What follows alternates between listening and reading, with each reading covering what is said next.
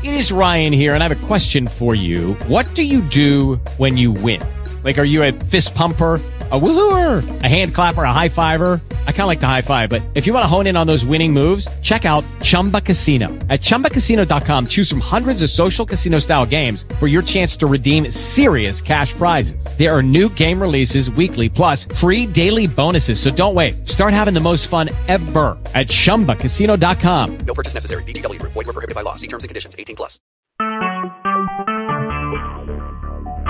Talk shoes. Recorded live. Welcome, everyone, to yet another interview on the Loudini Rock and Roll Circus. We've been doing this interview series here for a few weeks now, and we're getting a lot of great response, so I know how much you guys love it. You can't wait to hear who's going to come on and give you some great nuggets of information about the music business and what you can do to get yourself out there and make things happen. Today, I am talking with Anne Leighton. Anne Leighton, her byline is Media, Music Services, and Motivation. Among a host of things that she does, she's also known as the Working Gal Rock and Roll Poet. She's published a few books. She's worked with a lot of artists. Many of them you guys will know, like Martin Barr from Jethro Tull. It just went out of my head. Jethro Tull. Okay, and we've got Gentle Giant, Magic Dick, Grand Funk Railroad, Ian Anderson of Jethro Tull as well, the Smithereens. So a lot of artists you guys have heard of. Anne has been able to work with and do some really great stuff. Anne Leighton, welcome to the Loudini Rock and Roll Circus. How are you today? I'm wonderful. I'm having a great day, and I feel incredibly functional. So there we functional go. is good. Yes. So take us back. How did you get started in the music business? I think it was just what I was propelled to do. Even before I went to college, I was trying out for the local radio station in high school. And when I got to college, I went to the community radio station the end of my first year, and I got an internship there. And the rest is one foot after another. And it's a joyful experience, and here we are. Here we are. Wow. Okay. I think it's 35 or 40 years later. 75, 74-ish. So what is it exactly that you do? What is exactly that you do? Like I'm reading your bio here. It says believes that artists can work within their own means by creating their own career opportunities. So exactly, how do you work with artists? What exactly do you do? Give us a little bit of information. Some of it is serious heavy lifting where you're trying to get the gigs going and you're trying to get a momentum going for indie artists, and it's much different when you're building an independent artist. For 11 years, I built Jan Klose's career from nothing, and now he just signed with a Hollywood manager, and is touring in South Africa and hanging out with the percussionist from Meredith Vieira's show, and he's also in the E Street Band and all that stuff. And so he got there. He got on the map, and he's playing with all these people. But what happened was initially it was making phone calls, calling everybody I knew, making new contacts. I have a line that it's not what you know, but who you know. And if you don't know them, go out and meet them. And that's the truth. And some of those people are receptive and some aren't. You just never know until you knock on a door. So it is making a lot of calls. It's going back to people who passed. One of the people that was a great ally of his was ended up to be the folks that booked Woodbridge Wednesdays in New Jersey. And it's the same person that booked Outpost in the Burbs. And basically, initially I pitched them on him early on. They passed, and then years later I pitched him again. There were new people working there. And the same thing happened with WFUV with his last album and so on. So there's like 500 more examples that I could just point to from specifically his career, but all that repetition, all that building ended up getting the person known. So there you are. It's 10 years later, and that's how you build a career. So your approach is to create relationships with maybe the sort of I don't know what do I call it, gatekeepers, or the people that are maybe kind of like a few steps up beyond the artist, so that they can kind of. It's one of the approaches. Yeah, it's one approach. I mean, there are the artists also. I mean, Joe Denenzone, that's the other artist whose career we both built together. And Joe did a lot of his own heavy lifting. Jan didn't at that point because he just didn't know how to. Right. Joe Denenzone has always been pretty gregarious, and he has really excellent people skills. And that's his strength. Definitely not Jan's strength, but Joe. Do you find that's an issue? Do you find that's an issue with a lot of musicians? Is like, yeah, because a lot of us are like on stage, we are like we rule it, but when you get us in a situation where we've got to like call somebody on the phone or talk to somebody, we mumble, we look at the floor. Yeah, you have to work on that. You have to work on that. I mean, it took Jan 12 years to get it right, and he still has, he's growing. He's growing on that. But it's honestly Ian Anderson, who everybody knows, or John Hall from Orleans. All those guys have amazing people skills, and they're day to day talking to people they've never talked with before. It's not just the gatekeeper. I mean, what you just said, you're performing on stage. I mean, Joe Denenzone is magnanimous with the fans. He goes to the kids, he talks with them, he knows how to make them feel good and listen to them. And because he's such a great communicator, it also comes through on stage. And it is a listening skill, and you do have to work on it off stage. Some artists would be a lot further in their careers if they had good people skills. It's when you meet a fan, you go,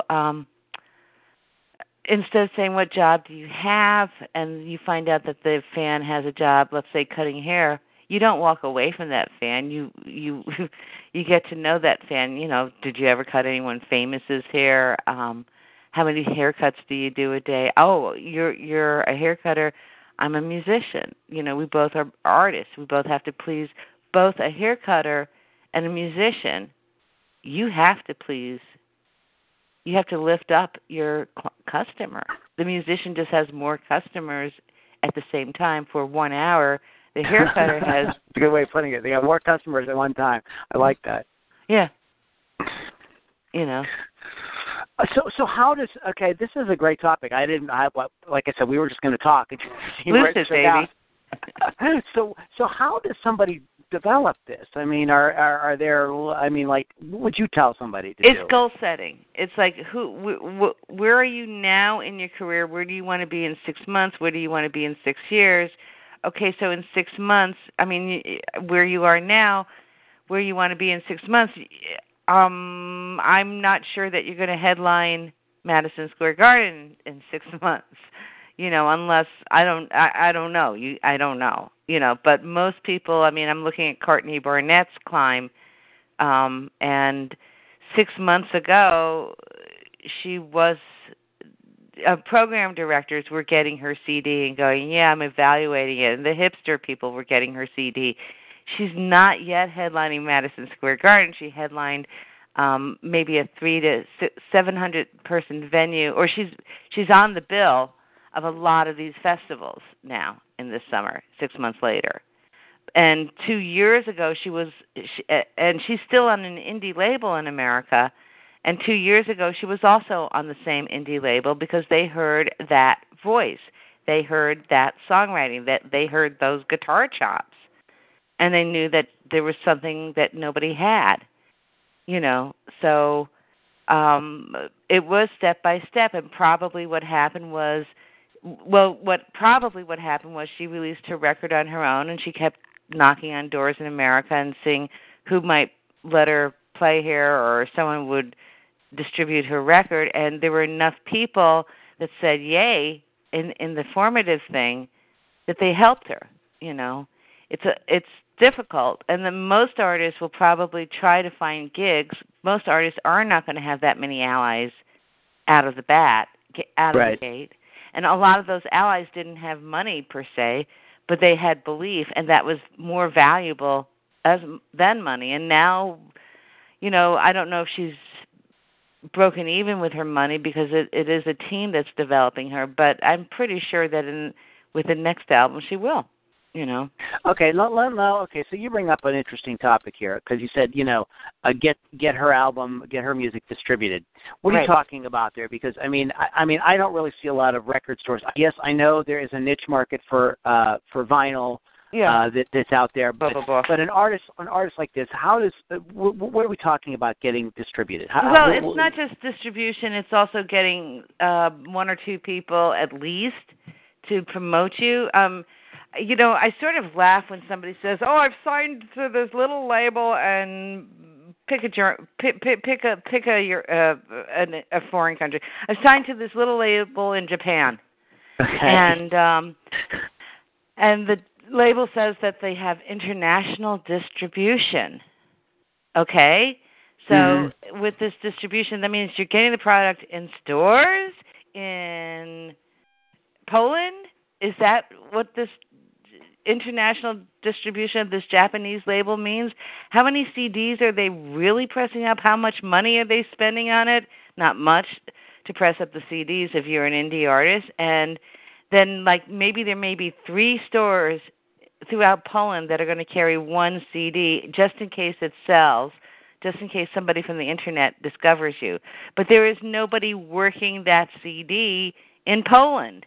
And there is nobody trying to find you a gig in Poland that's based in Poland. You know what I'm saying? So you're saying these micro labels just don't really have, they're not really worth it? Is that what you're sort of saying? Unless you have real allies set up there, it's not worth it. Okay. I mean, it's a wing and a prayer, and it's hopeful, and I keep trying and knocking on doors for, things that can be developed, and if I'm not, then maybe the way is to get free music, to get your music in a soap opera in Europe, in Poland, and whether or not you make money on it, get that song placed on a TV show or a movie in Poland, if someone's willing to do it even for free. Because they're not going to do your whole catalog. You can supply 3 or 4 songs that they can use. Right. You know what I mean? Just something that, okay, the only ally I have in this country is someone that's willing to promote it or find gigs. Okay, if someone's willing to find gigs, then maybe we can do something. But if I'm booking my artist in the UK and I haven't been able to develop anybody there to help build him, it's going to be really hard, know. So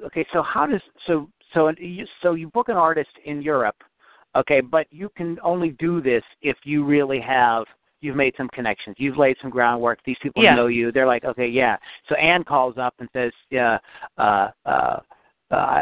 don't know, Flypaper is awesome, and they need to be on tour. Okay, so we say sure, and so we're going to promote Flypaper because you've created a relationship with X amount of people over there in the business. Is this how it sort of works? That's exactly how it works. And the thing is, the artist has to also be his own best salesperson. And if the artist is going there and not working with an audience and not getting along with people, or not lifting up the audience, I'm going to be doing this till I'm blue in the face and not building anything. So it's the combination of the artists and the allies that come there. But if I can't get an ally to support this artist, it's blah. And then each country has their own rules. The UK is amazing because the UK, if I can get the press excited about an artist, then I can build a career there. So that's almost, and if the artist is willing to go there twice a year, let's say. Okay, let me because you've hit so many things that I want to talk about. Just the last 2 sentences. How you said if I can get the press excited about an artist, in the UK, yeah.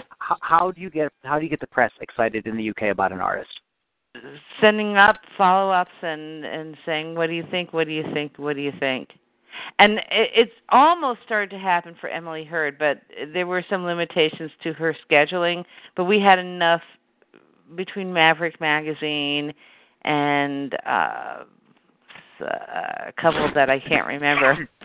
They liked her. Luzanne Knott, who I did a little bit of publicity for years ago, she got the ultimate, for that time, ally in the UK, which was Whispering Bob Harris. He fell in love with her music. So she has almost carte blanche where she can go to the UK a couple of times a year, and the fans love her there. You know, and she's very magnanimous. She's a star. Luzanne Knott. Okay. So let me artist XYZ comes out, and they're a good band. Okay, they did a good record. They're doing most of the stuff right in terms of the music. The music's good. It's everything's good. They got a look. They got everything. Okay, but they don't have any, as you call them, allies.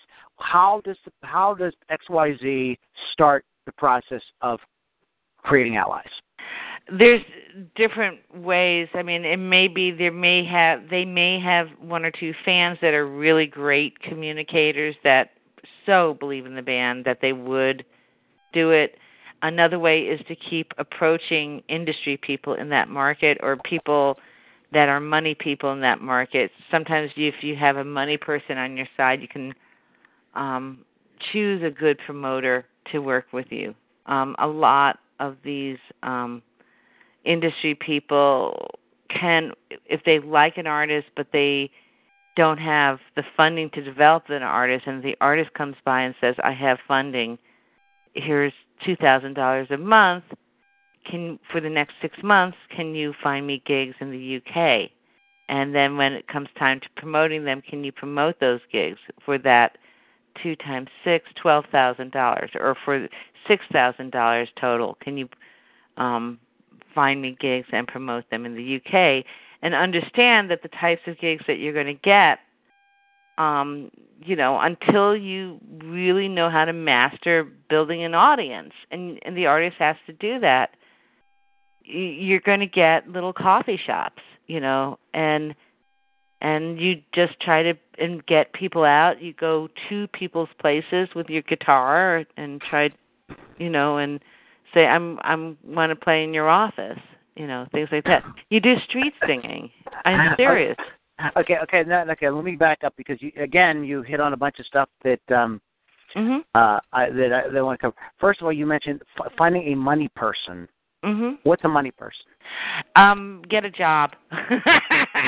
Basically, you either get a job or if you can find an investor, great. But I mean, most of us are spending our own money to build our career. Oh, so wait a minute. Whoa. Let me back up. Let me get this, because there's a lot of people I know. They will spend $5,000 on a reissue Gibson Les Paul 59 reissue, but they will not spend $5 to promote themselves, to invest in anything in the career. So you're saying that, and this is a novel idea, folks, if you're listening, you might want to take some money and invest in the actual business side. Is that what you're saying? Yeah, you can't be saying something ridiculous like that. I can't believe you would say something so crazy. Well, we're calling buying a vintage guitar as crazy, but it's not. It's you do have to figure out what you want to spend your money on and live with it. Right. But I guess the point I'm trying to make is that, like, people think that that's really investing in their career when when really you need to kind of there's a bigger picture. There is a bigger picture, and most of us promoters are probably worth it. There is no guarantee for stardom. You do have to work with people. So as a promoter, okay? Because I'm not trying to put you on the hot seat or anything like that. I'm just like trying to get, because I think this is a whole world that a lot of musicians are just like clueless about. So as a promoter, you said I promoted this band, I did this, I promoted these people. What, you don't have to give us like all your secrets or anything like that, but just give us a few things that you do so people have an idea of what exactly, you know, in terms of day-to-day type work or tasks that you would do for an artist. You know, it varies. I mean, sometimes I come in and people have needs right away. Usually Mondays is like the hardest day to just end work, you know. So I don't go out Mondays usually, unless it's important, you know. But it is setting goals, saying, okay, the artist is at this point in his career. In the next 6 months, he wants to be there. In the next 18 months, he wants to be here. For the next, you know, year and a half, I have to work on gigs coming up in the next 6 months. Some of them I have to contact the media for. And in the next 18 months, I have to work with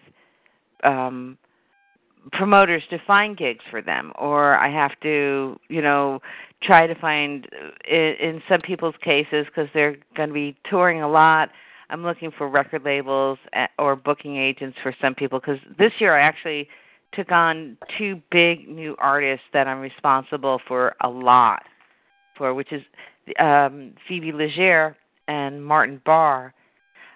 Both of them, we have a lot of responsibilities as far as building their career and, you know, finding certain allies. And then I have Joe Denonzone, who I've been working with for the past almost 16 years. By the way, I wanted to say this right here, because you mentioned him a few times now. He is absolutely freaking awesome. He is. I listened to that track that you sent me. We're going to play it on the next music edition that we do here. I was like, wow, just absolutely blown away by that. That's very, very good. You guys are in for a treat when I whip that thing out. But to continue. Yeah, no, he is like, I mean, the Cleveland Plain Dealer, which is now Cleveland.com, just wrote 7 reasons why you need to see Joe in concert on July 26th. Doing a jazz show, and he's a jam band artist, but Joe also does jam band and jazz and folk and duo stuff, and he is basically the guy on the prog scene, and he is the violinist right now, and he will always be the best friend that I've ever had in the entire world. Well, great. Yeah, he's just magnificent. He's a great daddy too. He's a father. So you guys are tight. How much does that play into it? I mean, I don't mean to get too personal, but like if somebody's like very cool with you and you just really have a good rapport with them, does that make it easier for you to kind of communicate to the people that you want to help them? Yeah, it does. It really does. I mean, I've worked with people that are negative and unhappy and all that stuff, and I've worked just as hard, to get them somewhere. But when you start creating drama and start causing trouble, you're taking your promoters away from the goal. You're driving them crazy.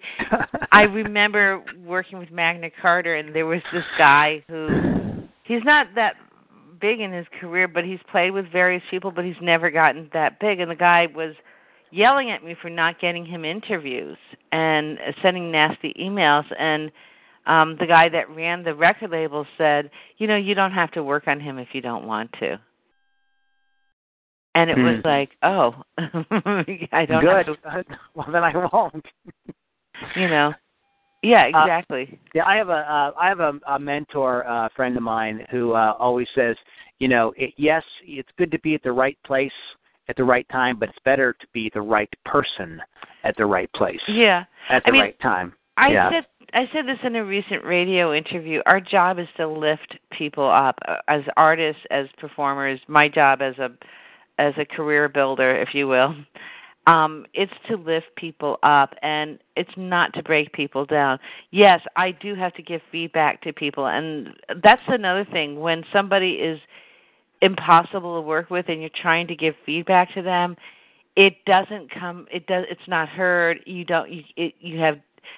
It's like talking to a great intimidator. If it's like if I'm in a room with Donald Trump and with Richard Branson, and I have to give constructive feedback to both those guys, Donald's temper, forget it. It's going to be really difficult to give perfect feedback to him. Whereas Richard, he's going to listen to me. He's going to take what I say and take it to heart, and he'll come back stronger and wiser.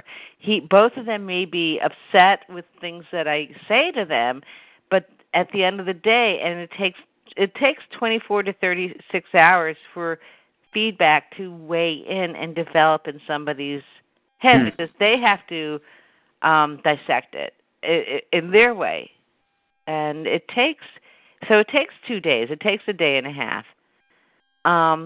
But Donald Trump is going to get all huffy over my feedback, and it'll go in one ear and out the other.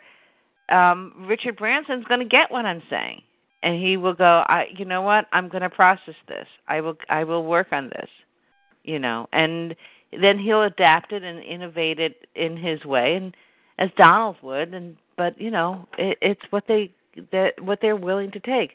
So yeah, if somebody's a schmuck to work with, not only are they going to mess with your time, but you're not going to be able to give them the best feedback that they can get because they're on this rampage all the time. So okay, all right. If somebody wants to work with you, okay, what's the process? How do they get involved with you? Or are you interested in working with anybody, or are you like, no, I've got enough? Well, actually, what happened this last year was I started working with a publicity firm in New York City called Effective Immediately PR. I can't believe I went blank. I'm friends. I couldn't remember Jethro Tull, so don't feel bad. Okay. Ishai Gazit's a friend of mine. So what's happened is basically one of the things that when you start opening up more things in the universe, it starts coming back to you. So people will get in touch with me and say, "Oh, I need you for a PR campaign," and the PR campaign is happening exactly when Ian and Martin are on tour. Well, let me work with my partners on this, and and so what I do is orchestrate with them. But yeah, the best thing to do is connect with me, let me know, and we'll talk about, find out what your goals are, and we'll have real actual meetings. We'll talk about what I'm going to call your assets, meaning where you are in your career and how to build it, and like if the band doesn't tour that much, what are other avenues that we can use to develop them, and also and then we also have to explain to them really what, we have to get them to recheck their expectations too. It's like, well, I'm not willing to tour that much unless I get some great dates and such. And it's like, oh, honey, Joe Denenzone would get these optimistic dates, let's say, in some markets. And, because at, 6-7 years ago when he was playing in Toledo and Cleveland and so on, he wasn't Joe Denenzone, the violin master with a violin book and things like that. 6 or 7 years ago, he was, and he still is in some markets, in a jam band. That's the truth. I'm not going to lie. But he's still he is the violin master. He's the violin guy. Okay. How does, there's so many questions I want to ask you. Somebody's got, let me back this up. How does a band who is relatively unknown, they're just getting started, okay, and they say to you, we really want to progress, in the next year, and they're willing to tour. In this day and age, how does a band afford to tour when they don't have like a record label sponsoring their tour? Right. Well, you got to keep a low overhead, and record label sponsorship is kind of not where it used to be in 2015. No. So you work within your means. I mean, what is often recommended is to do weekend jaunts in a circumference that makes sense from your home base. Okay. So we're not when you say a band is going to tour, you're like you understand that could possibly mean that like they leave Friday and come back, Sunday night or Monday morning or something like that. Correct. Okay. Yeah, and that's reality. And that's how I would say a lot of. I'm looking at tour dates for many of these independent. I was looking at John Oates' tour dates last year. I was studying him because we were, getting. I got Jan and him connected on a couple of levels, and Jan opened for one of his shows, and then there was a promoter in the Midwest and like Bloomington Normal that wanted to work with John Oates, who I don't work with John, but I would study his tour dates, and it felt like most of his tour dates, solo dates, were like Thursday, Friday, Saturday, and Sunday. Or Sunday was a travel day, and maybe he did something Tuesday or Wednesday with Daryl somewhere. Right. So that's also reality. So it's not like it was like, for most artists, like new artists or indie artists, like the typical picture that you of like the touring rock acts in the 70s and 80s, where you went on these tours for months and months and months, and you're going out, you're coming back, now you're going out, you're coming back, you're going out, you're coming back. Well, probably the more famous artists tour that way, like if you're in U2 or something and like Madonna, that. U2, yeah. Lady Gaga, right. But look. U2 is only playing Madison Square Garden now. They're not playing Giant Stadium. Yeah, you get it? Right. Yeah. So they, and they're only playing Madison Square Garden. And there's markets for everything. This is another thing I'd like to maybe kind of talk about, because I was looking. If you look at your roster, it's a pretty eclectic mix of music. Just because an artist isn't performing a mainstream style of music, it doesn't necessarily mean that they're destined to not have a good career. Right, that's true. That's absolutely true. That's one of the things. That I've got with Joe Denon's Zone, where on certain levels, jam band, prog rock is mainstream, but on other levels, it's just kind of like. He is that violin guy, and he does these sessions, and he's working to support other people with his chops. Okay, but he's got a career. Right. Okay. So you bring up something else.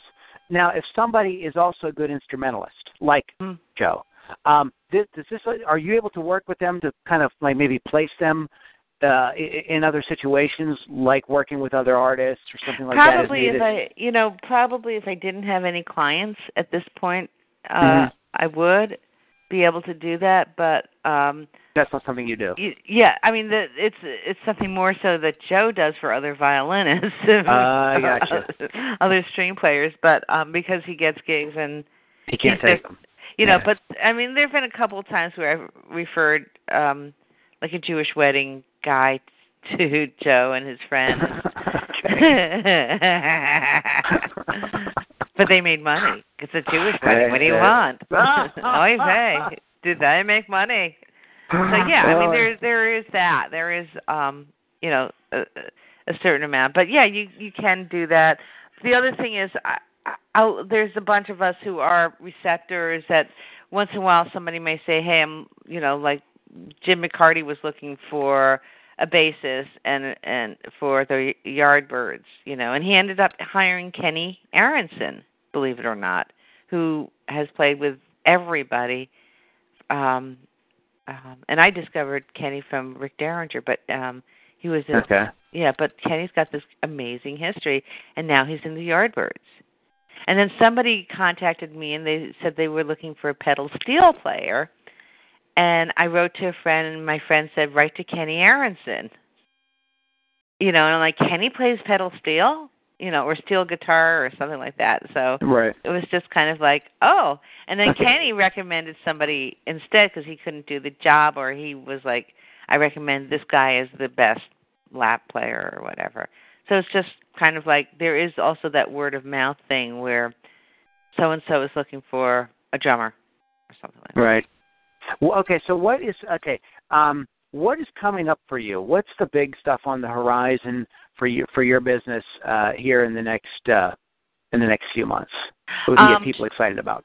Okay, so please, I've got a new album from Blackmore's Night coming out on September 18th. I got to ask you because there's rumors going around that Richie is going back to playing rock. Is that true? Or you can't talk about it? No, I don't work with Richie. Okay. I just work with Blackmore's Night. I mean, what I read in this French magazine. Actually, I didn't read it in the French magazine. I read articles about this French magazine. Was that Richie was going to do a few days of this rock? Was thinking about doing a few days of this rock project. So that's what I know. Okay. So Blackmore's Night has got something coming up. I didn't mean to interrupt you. Go ahead. Yeah, no, it's all good. All Our Yesterdays is the name of the album. There is a new video just up on YouTube called All Our Yesterdays, and you see Candace jamming with all the band members, and she's wonderful, and what a voice. Brenton Woods, speaking of great singing voices, he had that Oogum Boogum hit in the 1960s, and Give Me a Little Sign, and he's got a solo soul jazz album, Old School, coming out. Okay. I'm in love with his singing. I think he's charming to work with, too, and he's such a fine dresser. He does West Coast shows, and I'm keeping my eye out with him. There's one or two things I want to try and help him with. I don't want to say too much.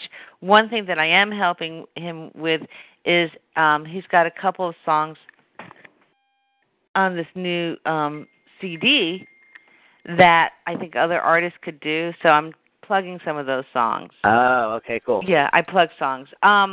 Once in a while I work with Alex Boyer. He is right now hot on America's Got Talent. He does covers of pop songs, and he Africanizes them, and it's just festive.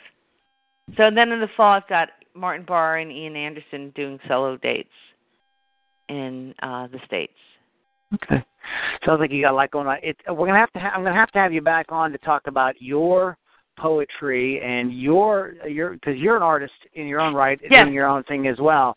So we're gonna have to get into that. We're gonna have to get into that at another time. Can you give us all? Can you plug it, like all your plugs, all your links, and everything, so that we can promote what you got going on? Well, as far as the poetry goes, yes, I am coming out with a poetry book this late summer. It's called The Leighton Explosion. My website will have info about that, and it also has links on the press release pages as well as the writer's page. So my website is ANNELEIGHT, T as in Tom, ON as in Nancy, AnneLeighton.com. Okay. And your blog, let's go ahead and plug that, because there's more about your poetry and stuff there. That's Working Gal Rock and Roll, very simple, at blogspot.com. Cool. Yeah, workinggalrockandroll.blogspot.com. Is that how I'm looking at it right now, so yeah, that's what it is. Yeah, that's how it's done. workinggalrockandroll.blogspot.com. And then I'm on Twitter at Leighton Media. LEIGHTON Media. Okay, so if you guys want to contact Anne about anything that you have going on, please, there's all the links right there. We will go ahead and put them up on our blog, and we will put them on our YouTube channel as well. And it was really awesome talking to you. Thank you, and all the best. All the best. Let's stay in touch, okay? Maybe we do it again. Yes, Lou. Thank you. All right, Anne. You have a great rest of the day. You too. Bye-bye. All right. Bye-bye.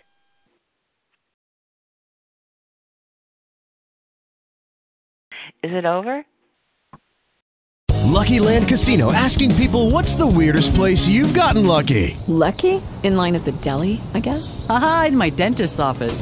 More than once, actually. Do I have to say? Yes, you do. In the car before my kids' PTA meeting. Really? Yes. Excuse me, what's the weirdest place you've gotten lucky? I never win and tell. Well, there you have it. You can get lucky anywhere, playing at LuckyLandSlots.com. Play for free right now. Are you feeling lucky? No purchase necessary. Void where prohibited by law. 18+. Terms and conditions apply. See website for details.